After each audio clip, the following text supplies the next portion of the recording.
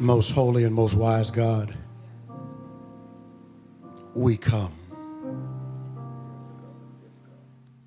Nothing in our hands we bring. Simply to that old rugged cross we cling. So here we stand. Nothing without you, but everything with you. Standing in a moment pregnant with possibilities. We ask you to have your way. Have your way. You are the potter. We are the clay. Now make us and mold us right now. We can't go another further without you.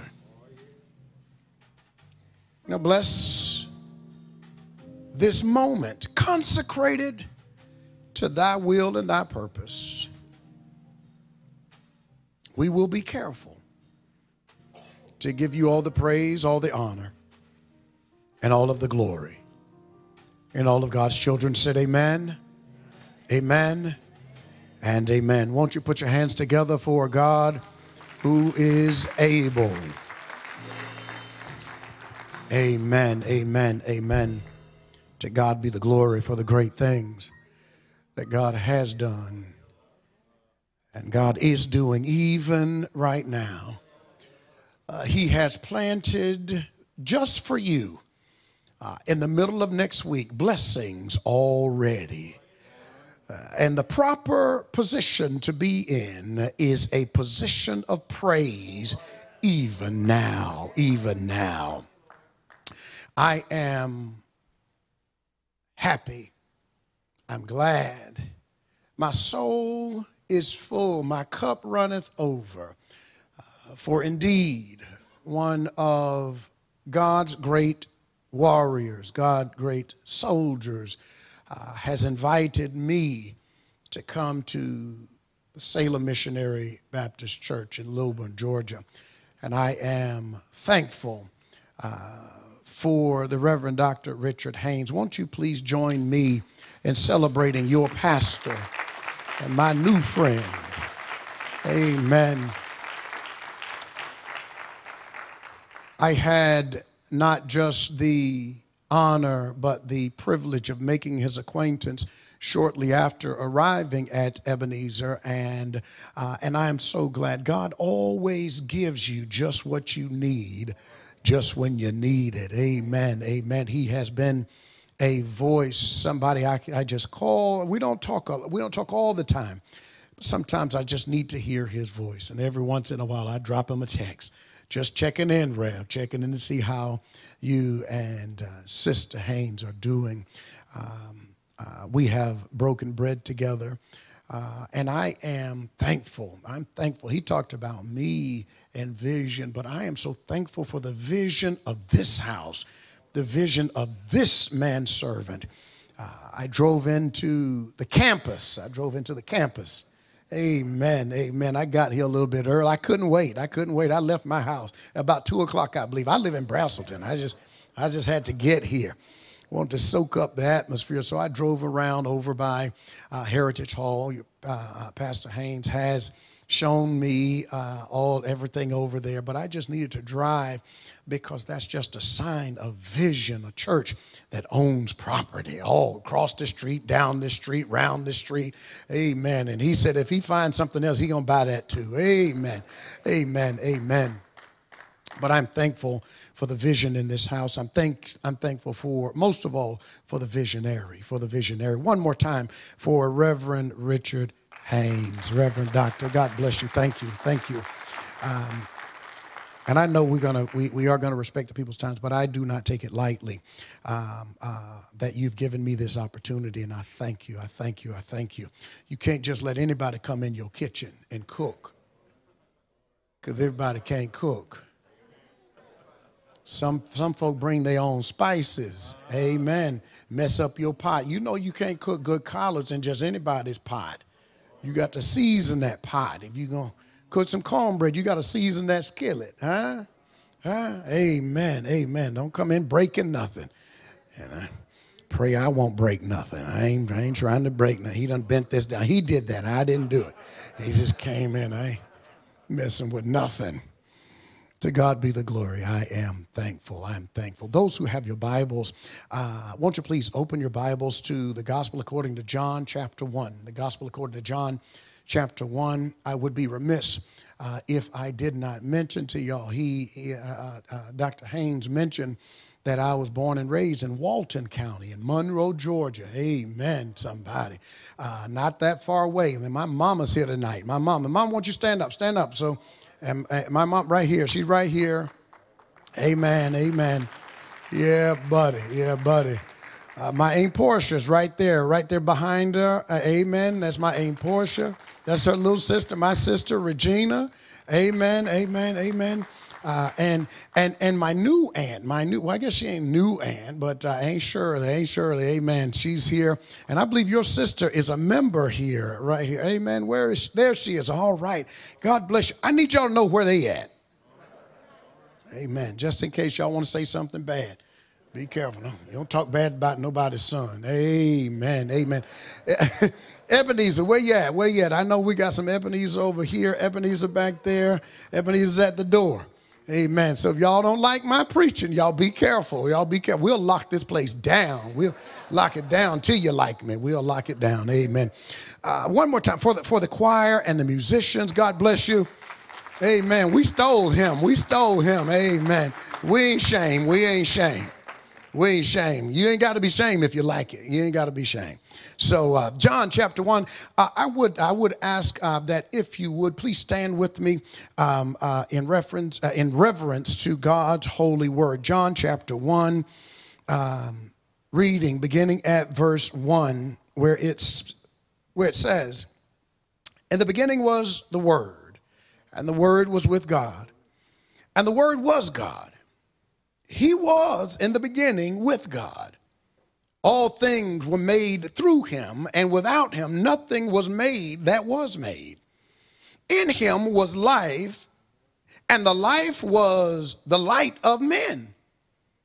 And the light shines in the darkness, and the darkness did not comprehend it." You may be seated in the presence of the Lord. In the beginning was the Word, and the Word was with God, and the Word was God. Can I get a little bit in the monitors, please?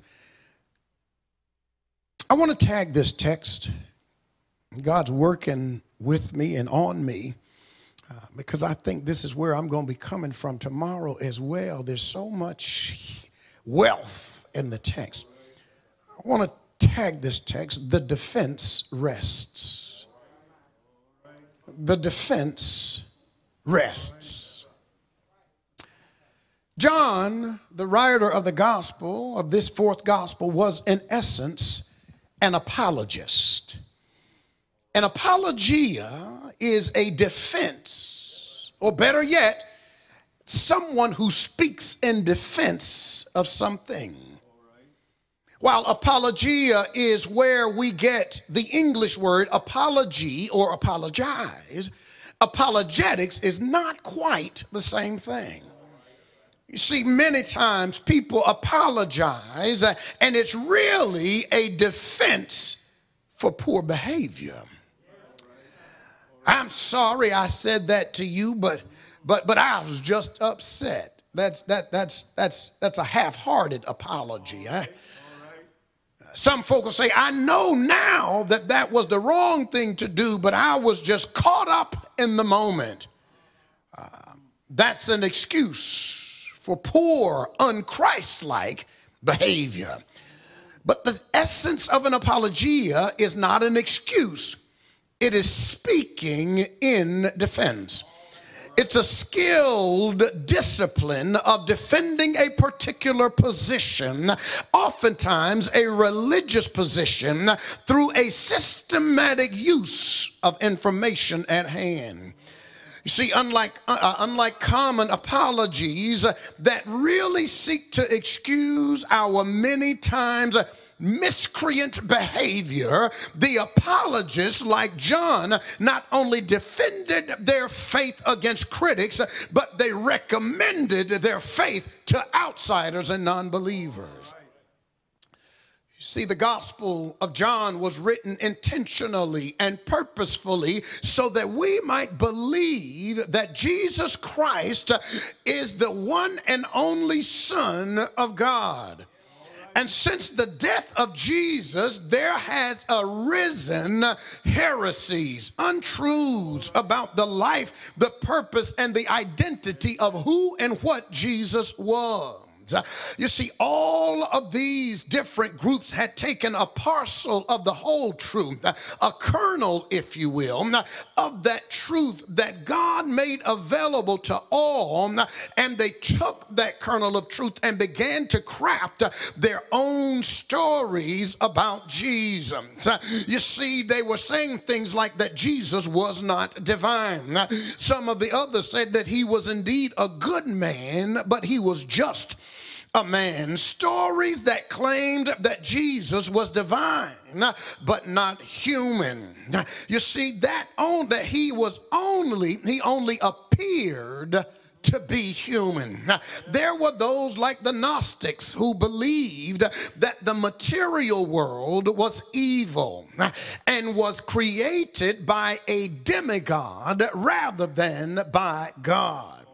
You see, some of them even believed him as an embodiment of a supreme being who was incarnate to bring knowledge or gnosis to the earth. And I don't want us to get too caught up tonight in what they believed back then, because we too today have some heresies that live and breathe today.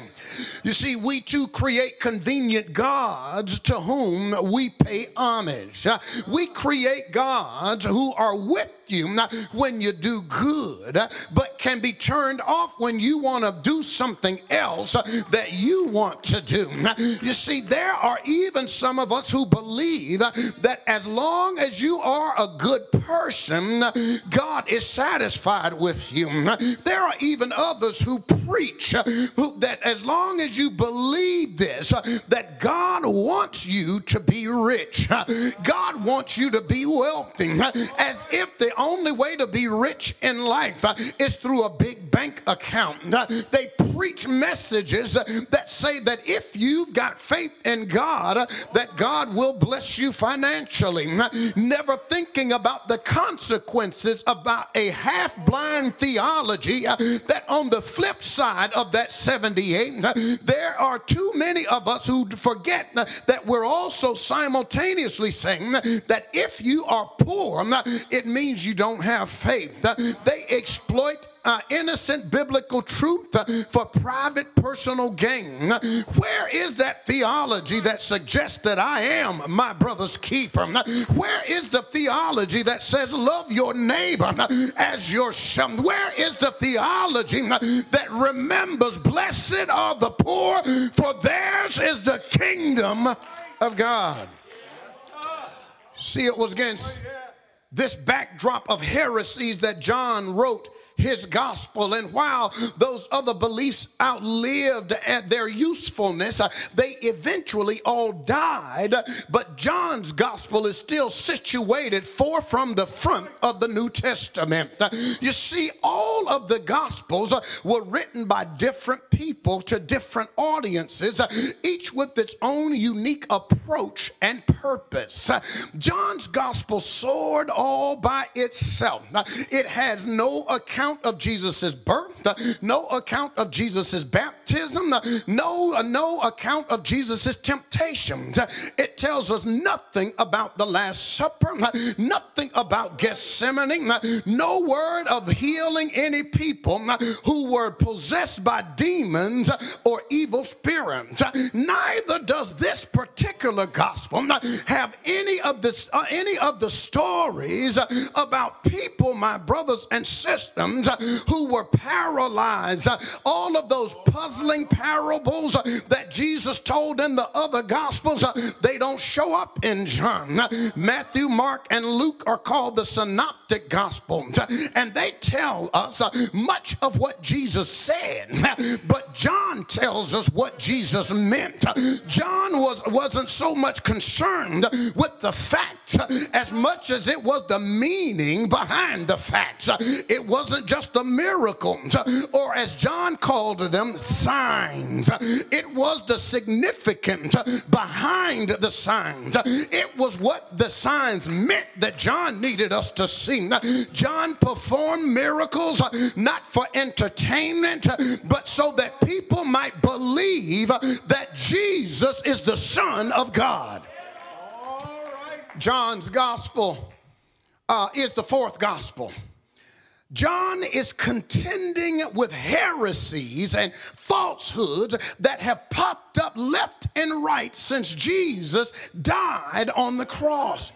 And I guess what John is really telling us in this scenario is the same thing that James Brown told us. A whole bunch of people talking loud but saying nothing. These were people building houses on sand. And John needed to set the record straight. He needed to make sense out of all the noise. And John sounded a clarion call to believers and non-believers that it was time to straighten up and fly right. He mounted his case. He laid out the facts. He extrapolated the truth. And then he rested his defense. Can I help you out just a minute right here, and I'm going to be done? In our text tonight, John is touching on one of the pillars of our faith. He's touching in verse 1 on the Trinity. He comes out of the gate full speed. He's squashing all heretical theologies. Listen to old John if you don't mind.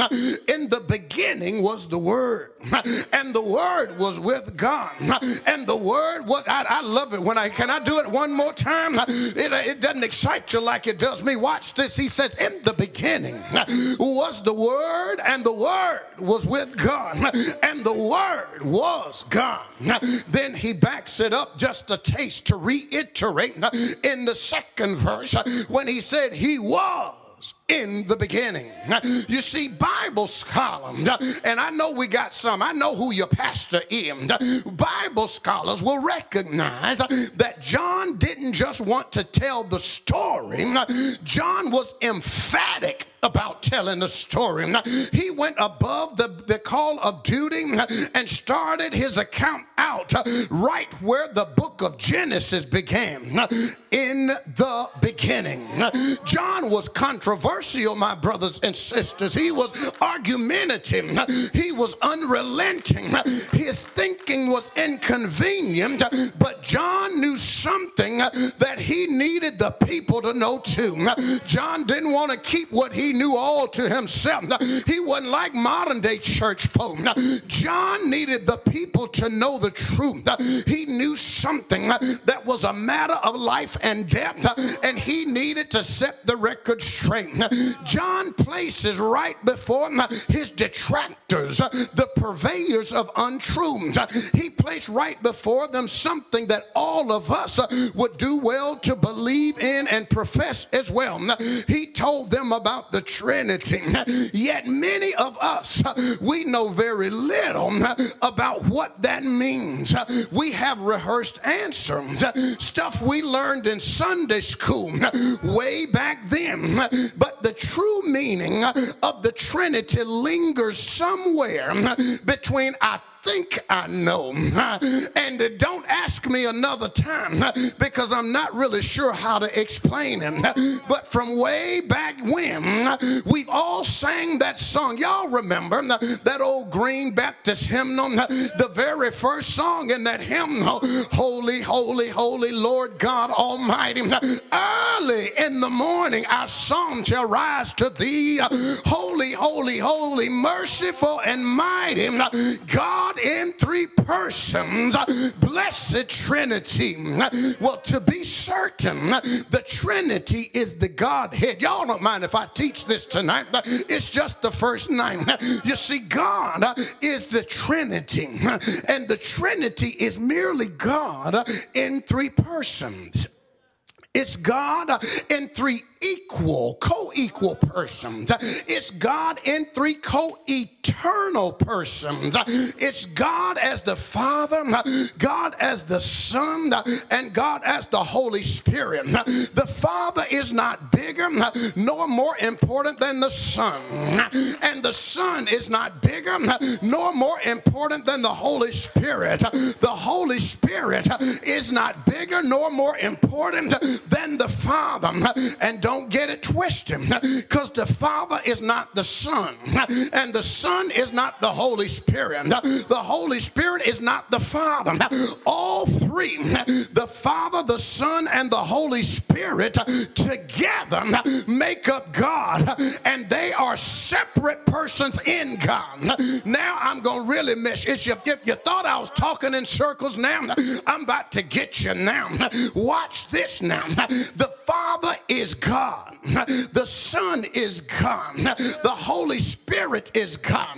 Collectively, they form the perfection we know as God, who is omnipresent. Can I help you out with omnipresence? Which means God is everywhere all the time, and that there is nowhere that God is not and cannot get into. That ought to excite somebody at Salem tonight. Somebody has been made to feel like you're all by yourself in the world. You've been some places that you didn't really fit in, and you didn't think anybody could reach you.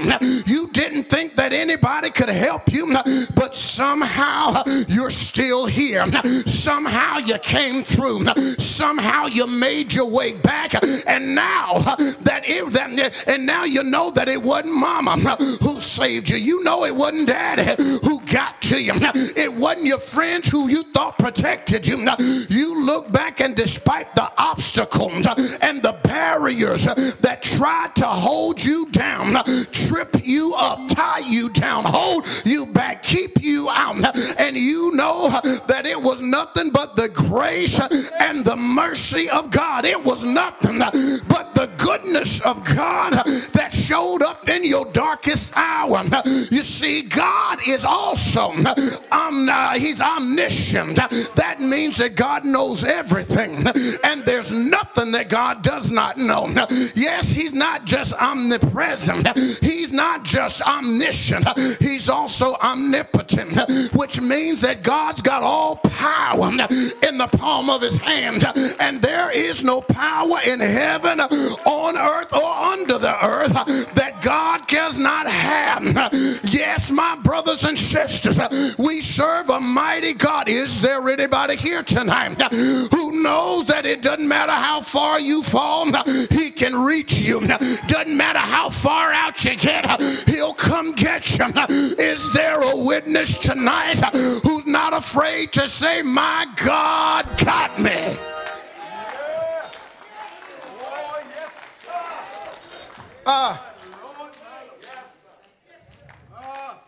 Watch this.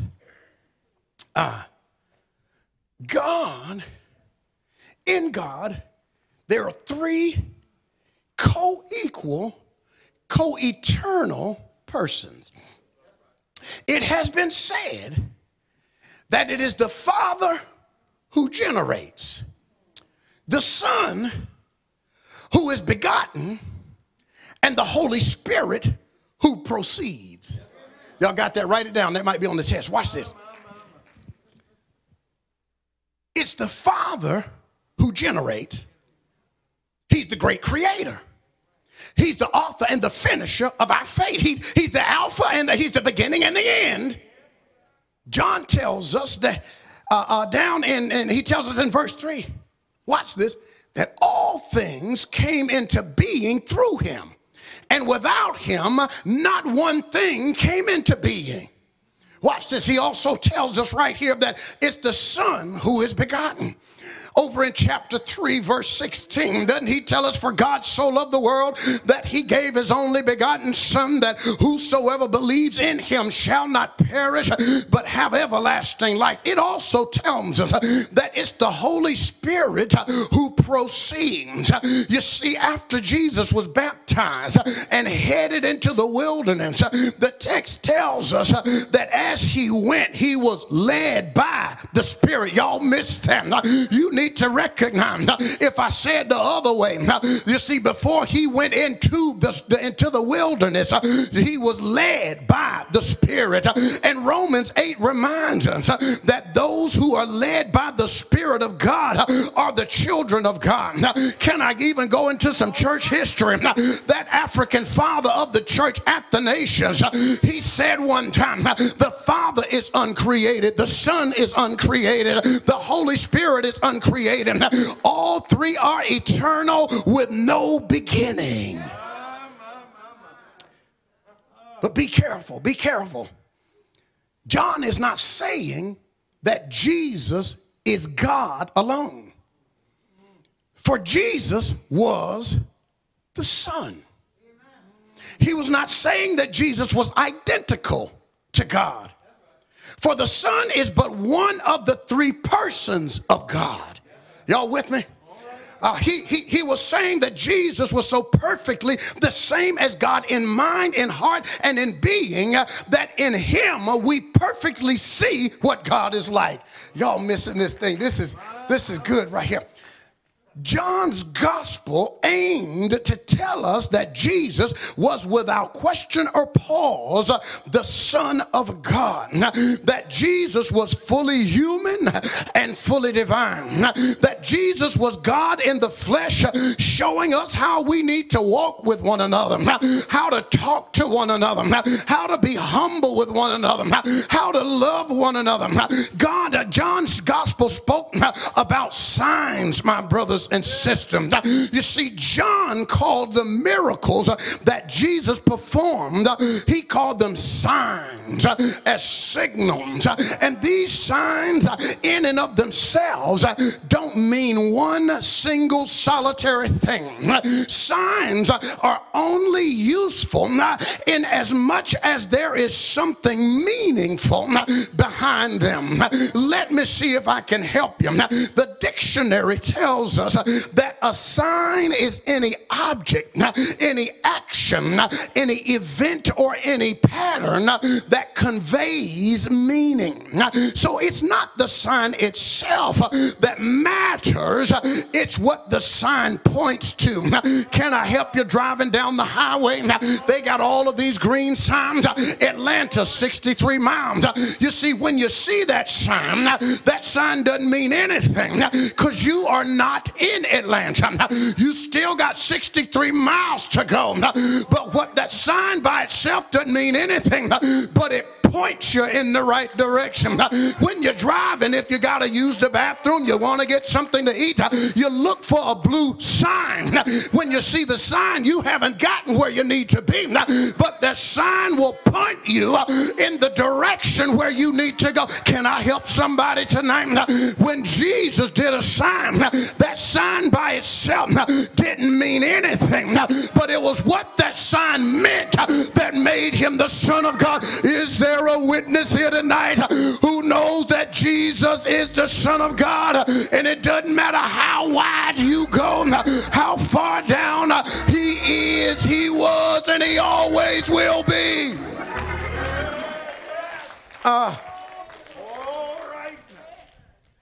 John uses signs to point to the reality of who Jesus is. And though Jesus was human, John needs us to know he was also divine. He performed miracles, not for show, form, or fashion, but Jesus performed miracles because he needed the people to believe. And these miracles, these events, these signs were not just what they appeared to be on the surface. They also spoke to the true essence of who and what Jesus was. Somebody saying, bless all. You got to leave it alone. Leave it alone. I can't do it. Watch this. The miracles Jesus performed were merely insights into what God is always doing and what Jesus always is. Y'all miss.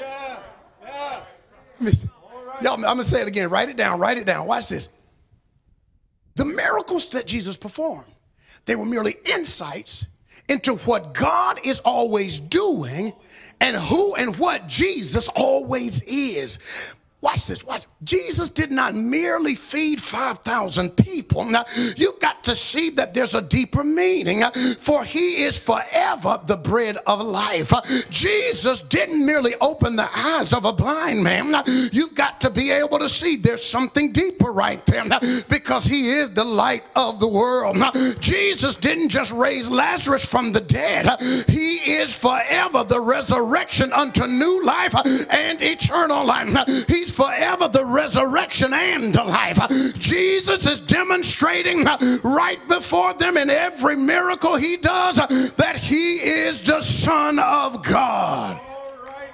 So watch this.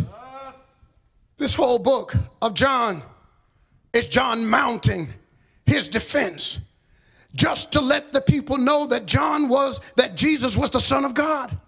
And Jesus came to earth from God, and that in Jesus the world ought to believe, because believing in Jesus is believing in God.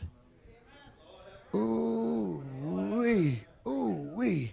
When you get down to it, when all of the facts are in, the facts are that Jesus, the humanity of Jesus, the divinity of Jesus, is not mentioned in verse 1. What? But the truth is that you read down to verse 14, where it tells us, and the word became flesh and dwelt among us, and we beheld his glory, the glory as of the only begotten of the Father, full of grace and truth. You see, we've got to be careful that when we talk about facts and when we talk about truth, they're not the same thing. You see, facts can be distorted, but the truth is what it is. Facts change, but the truth was the same yesterday, today, and tomorrow. You see, the facts say that Jesus died one Friday afternoon, but the truth said he got up early Sunday morning. The facts say that they rolled a stone to cover the doorway, but the truth is that when Mary and the other women and disciples showed up, the stone was rolled away and Jesus was gone. I hope you don't leave here tonight thinking that facts and the truth are the same thing. That's why John said what he said in his gospel. That's why John's gospel is so important to us. It's not just about what Jesus said, it's what the meaning is behind what Jesus said. So when others want to toss in their meanings and their understandings, when others want to embellish one strand of the entire belief, every once in a while, we need old John to stand up and mount a defense. We need John to stand in the gap and defend the truth. And in my sanctified imagination, as I turn third base right here, I can imagine old John in the courtroom of public opinion. He's mounting his case for Jesus, mounting his case for the Son of God. I imagine John putting personal testimonies on the witness stand. Can't you see John calling witnesses from the Bible just to defend the truth? Some of the great prophets and the great people of the Bible to testify testify to who Jesus is, won't you check out the list he called? You see, can't you hear him call Abraham to the witness stand?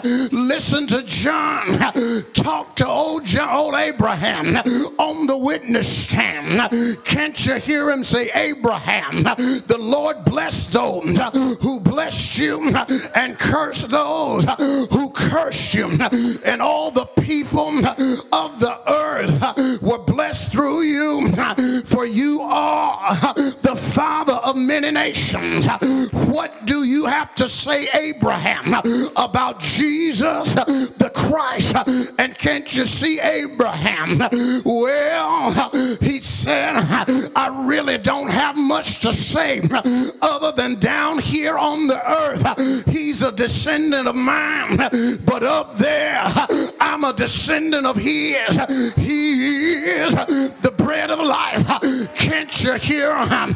Oh, John called Moses to the witness stand and say, Moses, you delivered the Hebrew children from Egypt in bondage to Pharaoh. Can you share with the jury who Jesus is?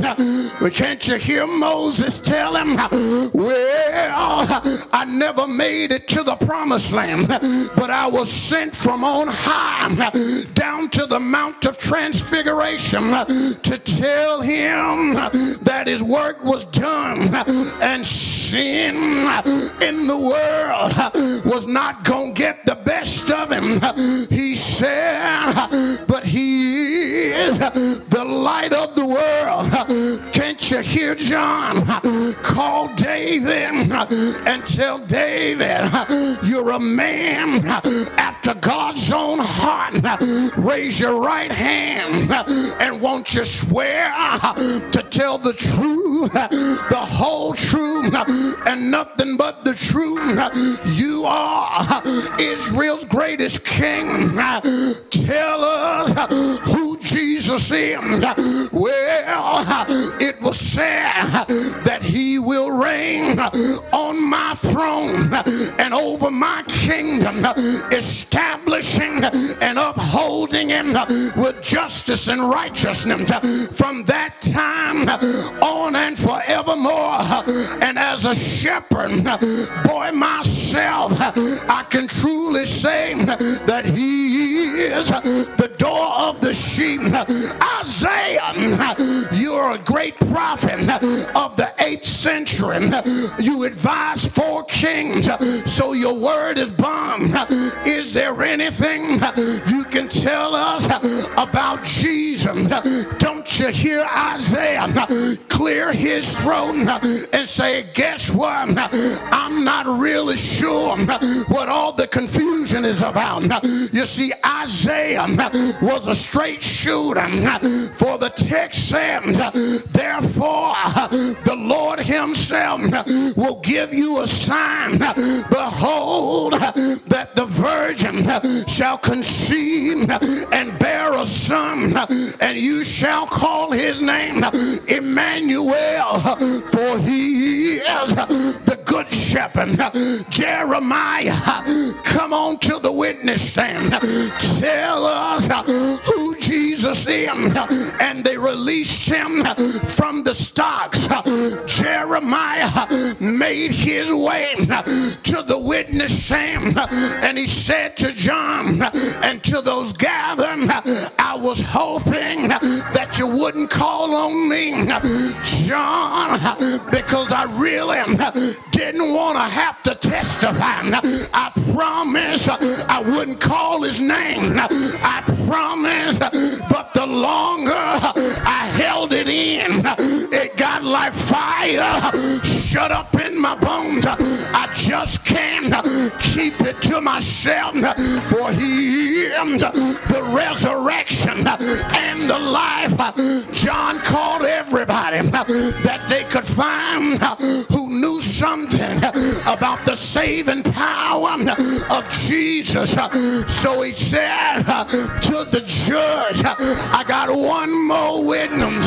It's a surprise witness, a witness who can testify not just to his goodness, but somebody who knew what it was like to run out of chances in life. Somebody who, when defeat and death looked like they had dried up, John called the witness. He called Meshach, Shadrach, and Abednego, and he said, tell us who Jesus is. And in unison they said it together. We had faith. We believed God would save us. We refused to bow down to Nebuchadnezzar's God. But if the truth be told, we knew, but we didn't know how. We didn't know when. We didn't know what, but we knew he'd be right there. Just when the fire was 7 times hotter, Jesus showed up to walk with us through the fire. We came through and we didn't even smell like smoke. We came through. The world didn't want us, but we came through. They tried to bury us, but we came through. Is there a witness in this house tonight who knows that you're coming through? He's got your back. Somebody shout yeah, shout yeah, shout yeah.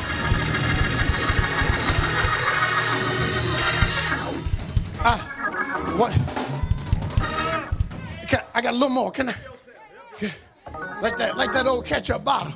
You know, the ketchup done ran out, but you ain't out of ketchup. You put a little water and shake it up. Watch this. Watch this. This is my ketchup sermon. Watch this. Finally, John, knowing that his defense was drawing to a conclusion, he wanted to close it out on a high note. So he called one more witness to testify to who Jesus is. And he called Daniel. And Daniel didn't make it all the way to the witness stand. Before he started to praise, he was trying to hold it in, but he couldn't hold it in. Daniel knew what it was like to be trapped in a place where other folk want to tear you down. He knew what it was like to be in a place where other folk wanted to break him. He knew what it was like to be trapped in a place with no way out. So Daniel testified that there's no reason he should have been alive. The lions were hungry and they were agitated. He testified for all practical purposes. He should have been dead. He should have been gone. He should have been for dinner. But in his darkest hour, when he was lowered into the lion's den, when his faith was tested, but while he was being tested, the king couldn't sleep all night long. The king couldn't rest all night long. But the Bible said that Daniel slept like a baby.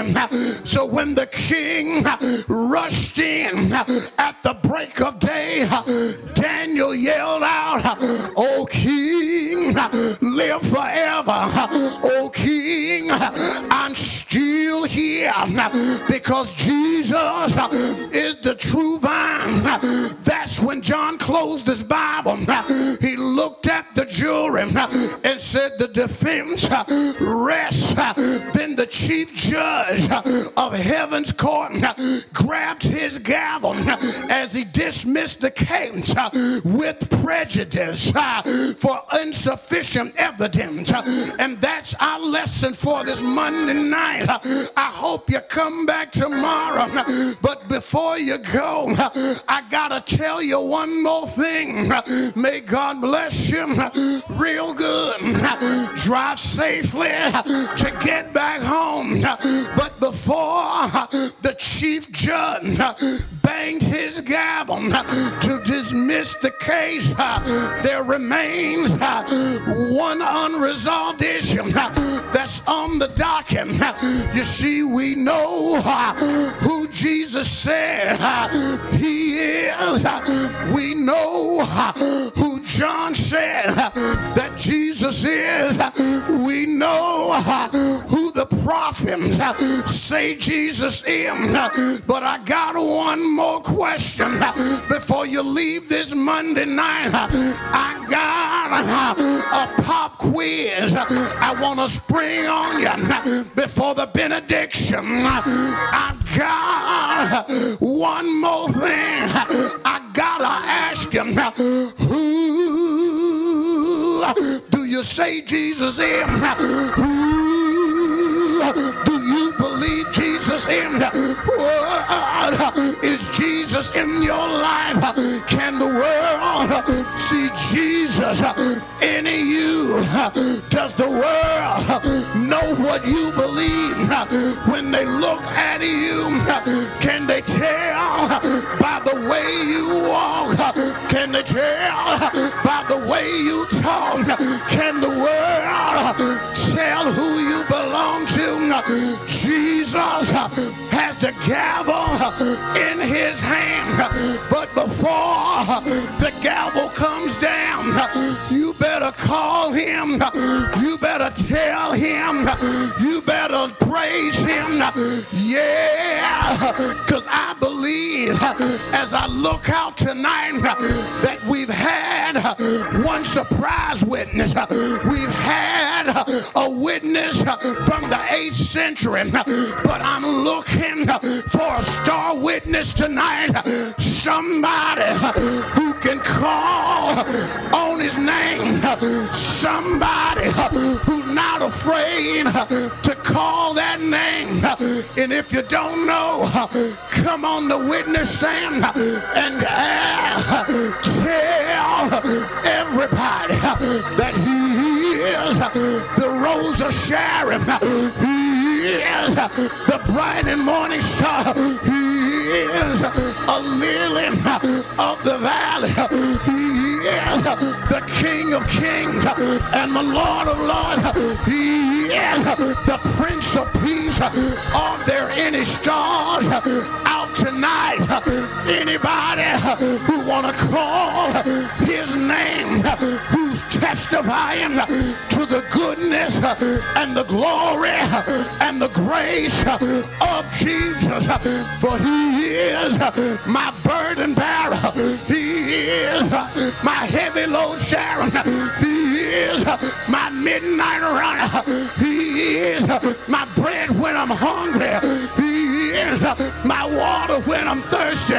And Sam Cooke would have said it like this: he is the apple of my eye. He is my cherry pie. Is there a witness who's willing to say yeah? Yeah! Yeah!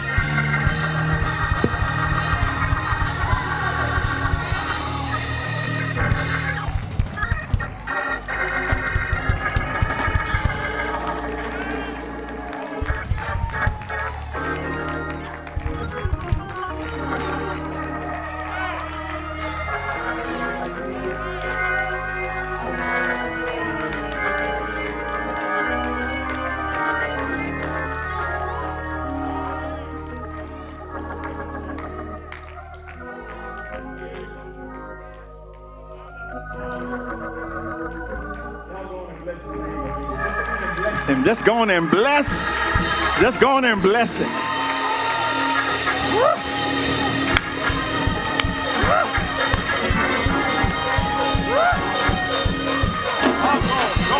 Go on and bless his name. Go on and praise his name. He's worthy of all of this. Oh, yeah.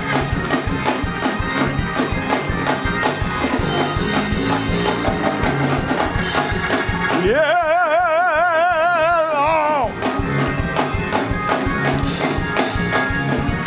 Oh, yes. Oh, yes.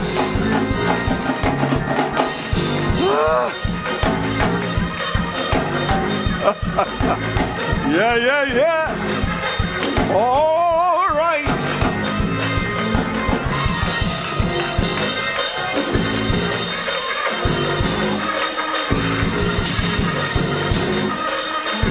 Oh, yeah, Lord. Yeah, Lord.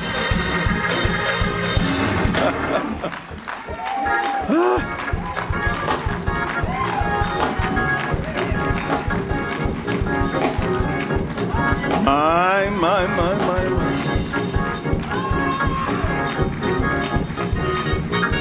Yeah. Oh, yeah.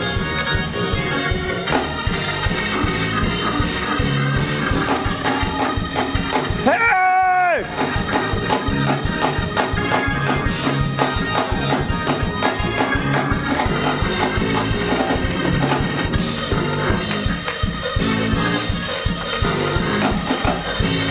Yeah.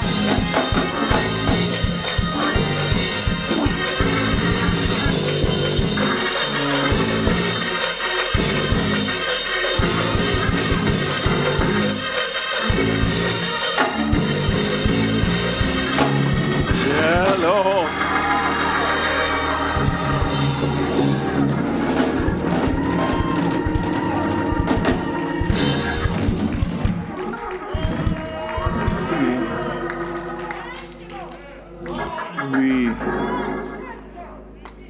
We have heard from heaven. We've heard from heaven nonstop. The preacher has pleaded the case. I rest my case. Case has been pleaded. You've got to know that this thing goes somewhere. You hear all the testimony, but you've got to believe what you hear. You've got to make a decision tonight. This is the kind of preaching that puts you right in that place, puts you right in your face. Either you accept it or you reject it. That's the bottom line. And right now, you have an opportunity to become a part of the community of the redeemed. If you hear Jesus, keep me near the cross. There, a precious fountain, and it's free to all. Healing stream that flows. Yeah, Lord. If you're here, you ought to be moving. Jesus, keep me near the cross. Oh, and a precious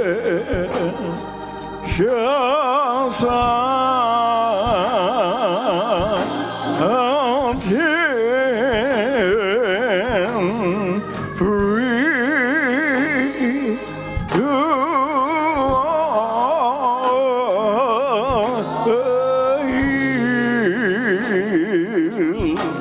healing stream, oh, that flows from Calvary's mountain,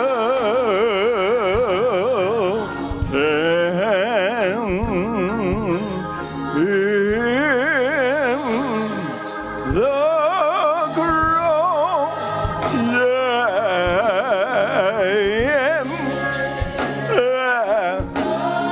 the cross, oh, be my glory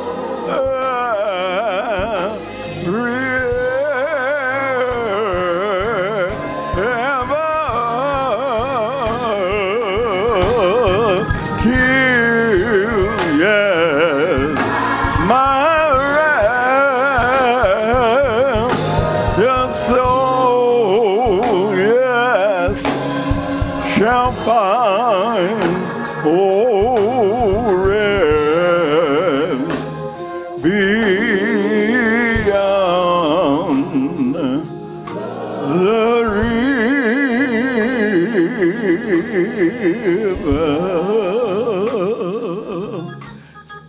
in, yeah, yes, the cross. In, oh yes, oh be my Lord, my Lord.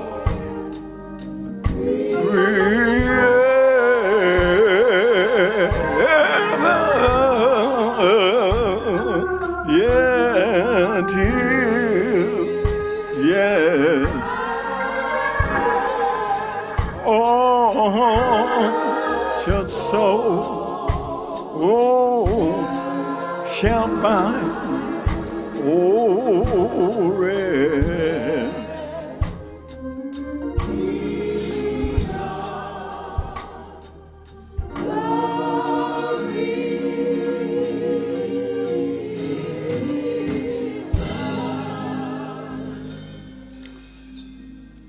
And the church said, amen. We have heard from heaven tonight, nonstop, a message straight from the Master. And I thank God tonight. I thank God. I love this kind of preaching. I'm one of those, I just don't believe. I don't believe you ought to have to check your brain at the door when you come to church. I believe that the Word of God, I believe you ought to leave here. You ought to learn something while you're here. You ought to, that's what you ought to see. You come to God's house, you ought to leave with something. You ought to leave it. I don't know about y'all. I feel like I ought to get some college credit tonight. I feel like I ought to get some credit. Somebody ought to give me some credit tonight for sitting here and listening to this meaty. This is what preaching ought to do. I thank God for Pastor Bloodsaw. I thank God that preaching is still alive. Folk would tell you this kind of preaching doesn't happen anymore. No, preaching is still alive and well. Got a message, and I know there are those who are working and those who are other places. But to all of my preachers here tonight, I'm glad y'all are here, but I want you to get on the phone, call your brothers and your sisters in ministry, and tell them that the class has already started. Our class, our iron sharpens the iron class. It's already started tonight.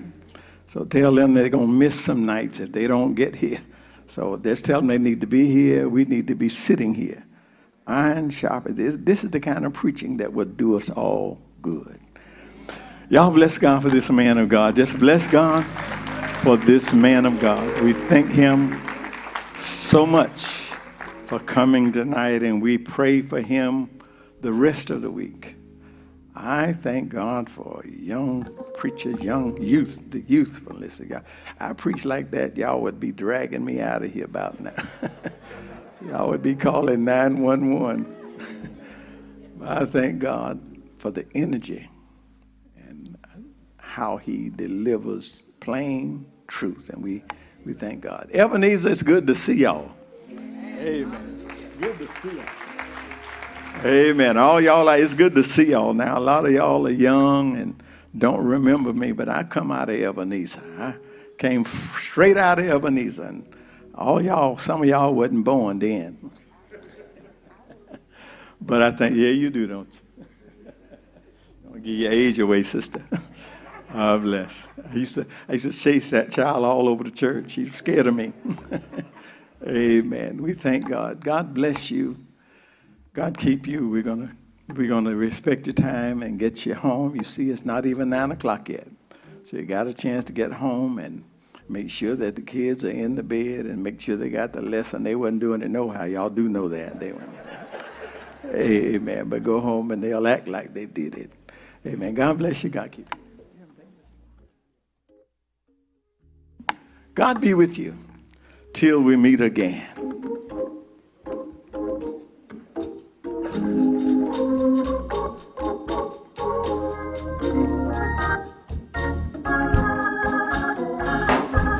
God be with you. God be with you. God be with you until we meet again. God be with you. May God